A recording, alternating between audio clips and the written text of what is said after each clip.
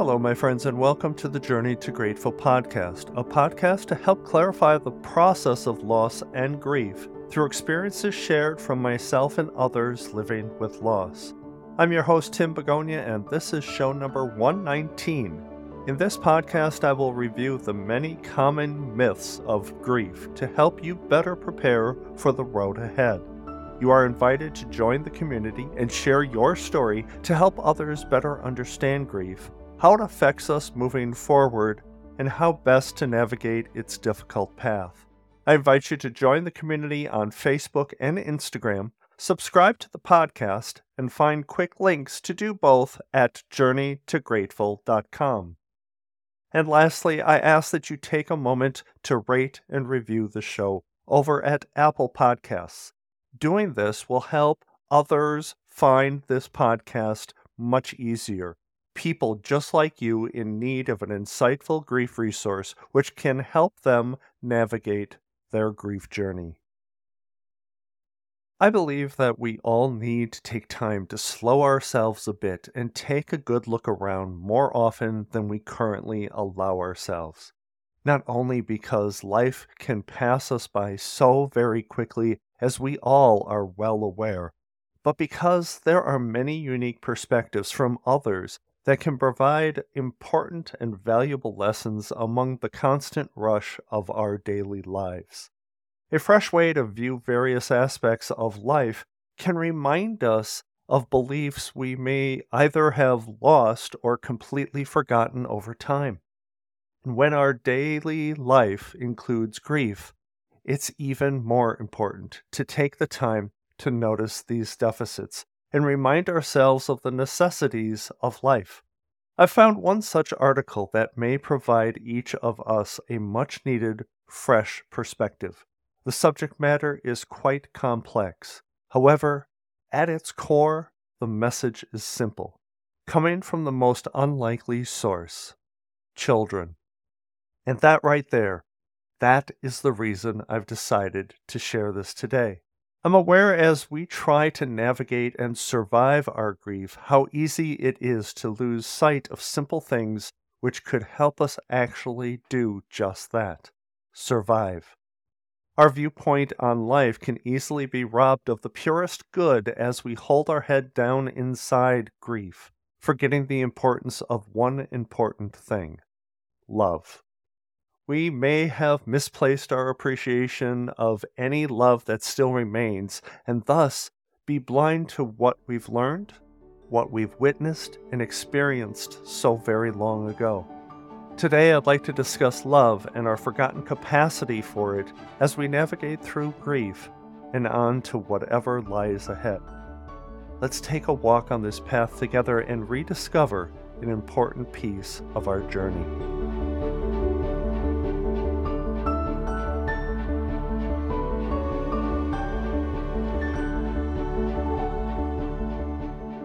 A group of professionals posed this simple yet poignant question to a group of 4 to 8-year-olds. What does love mean? The answers they received were broader, deeper, and more profound than anyone could ever have imagined. For our purpose within this episode, I present to you a few of their answers as a touching reminder of how the most complex thing in our lives can actually be seen as so pure, innocent, and simple.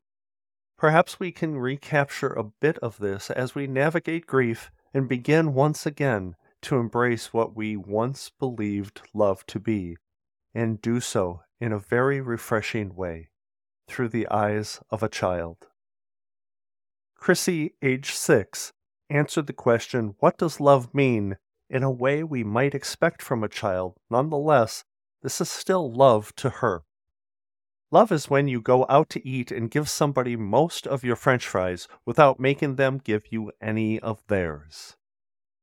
Another perspective comes from Danny, age 8, who simply believes, love is when mommy makes coffee for my daddy and she takes a sip before giving it to him to make sure the taste is okay.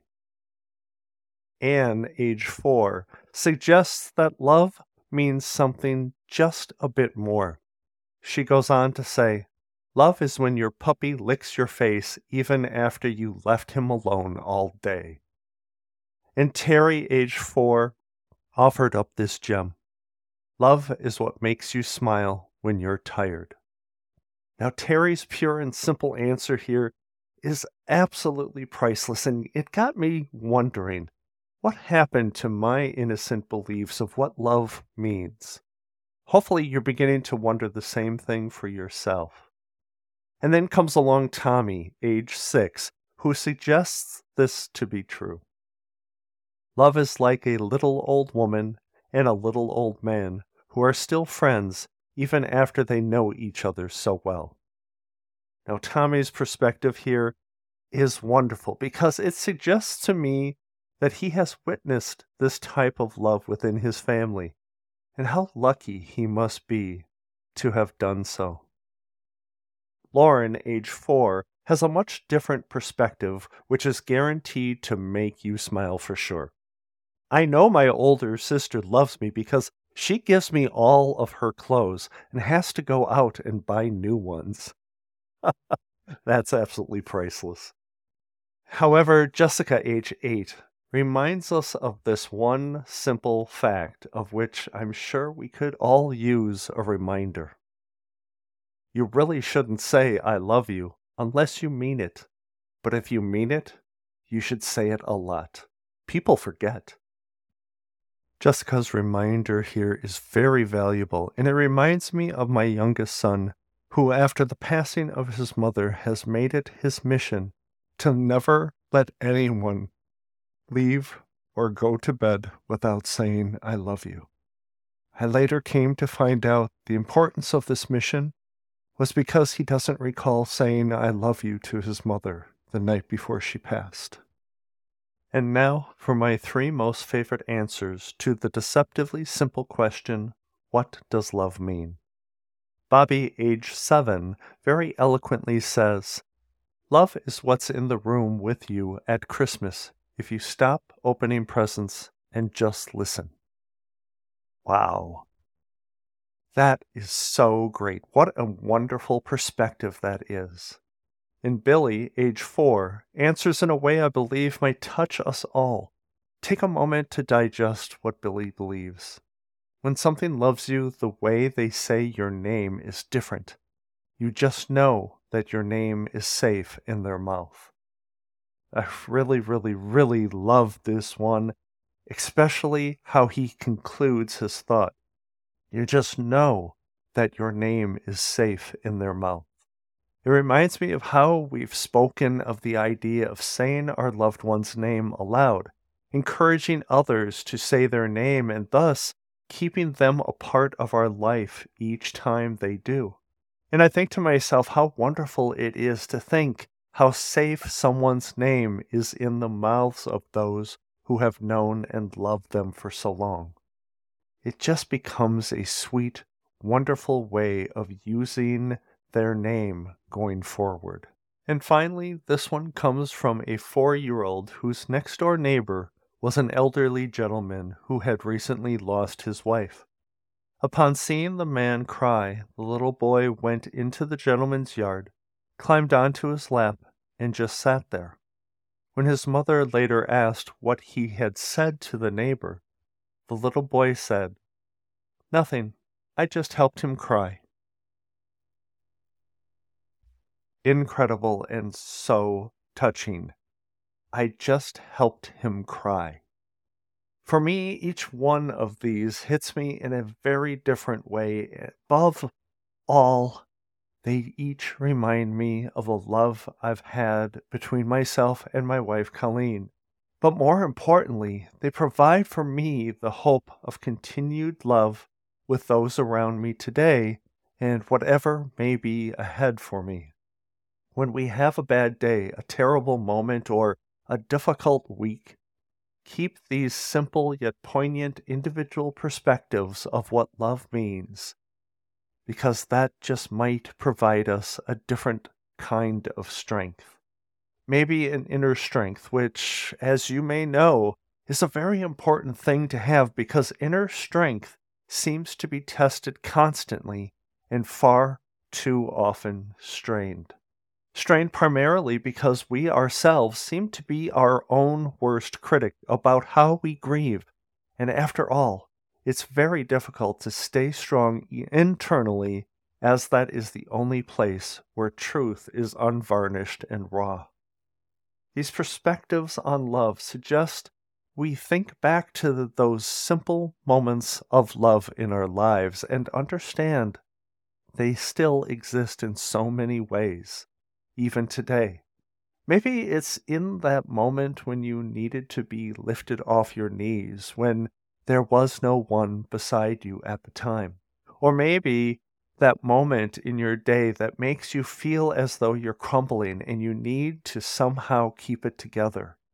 I hope these innocent beliefs of what love means can be used to raise us up from the occasional sorrowful moment and provide us a reason to lift our head and look for this kind of love in our life.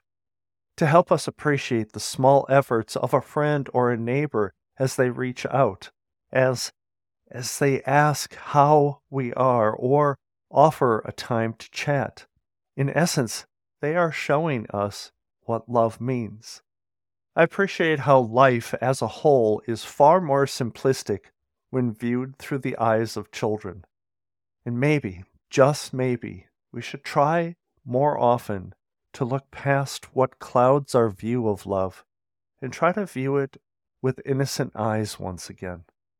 I realize it's all too easy to set aside love when we are deep in our grief, but I have to admit, it's all around us, and we just may need to look a bit harder than usual, because our capacity for love while walking this path with grief, it just might be greater than we believe, or larger than we allow it to be. I think it just might be time to allow it to be.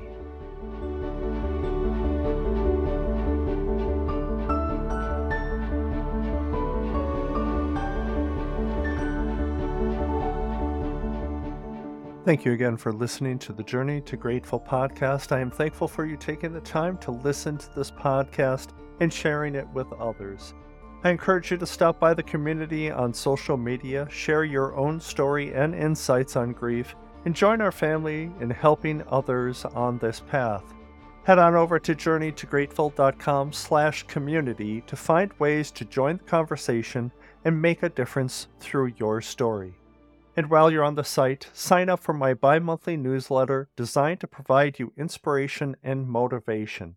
And if you would like a more personal connection directly with me, I invite you to connect with me via email, tim@journeytograteful.com. But why stop there? Give me a phone call, leave me a voicemail, or simply send me a text message. The number is 262-298-2428. That's 262-298-CHAT. And lastly, help me build this community, broaden my reach, and support my mission by reviewing this show and telling others why you listen over at Apple Podcasts. I provided you a leave a review button on the website journeytograteful.com.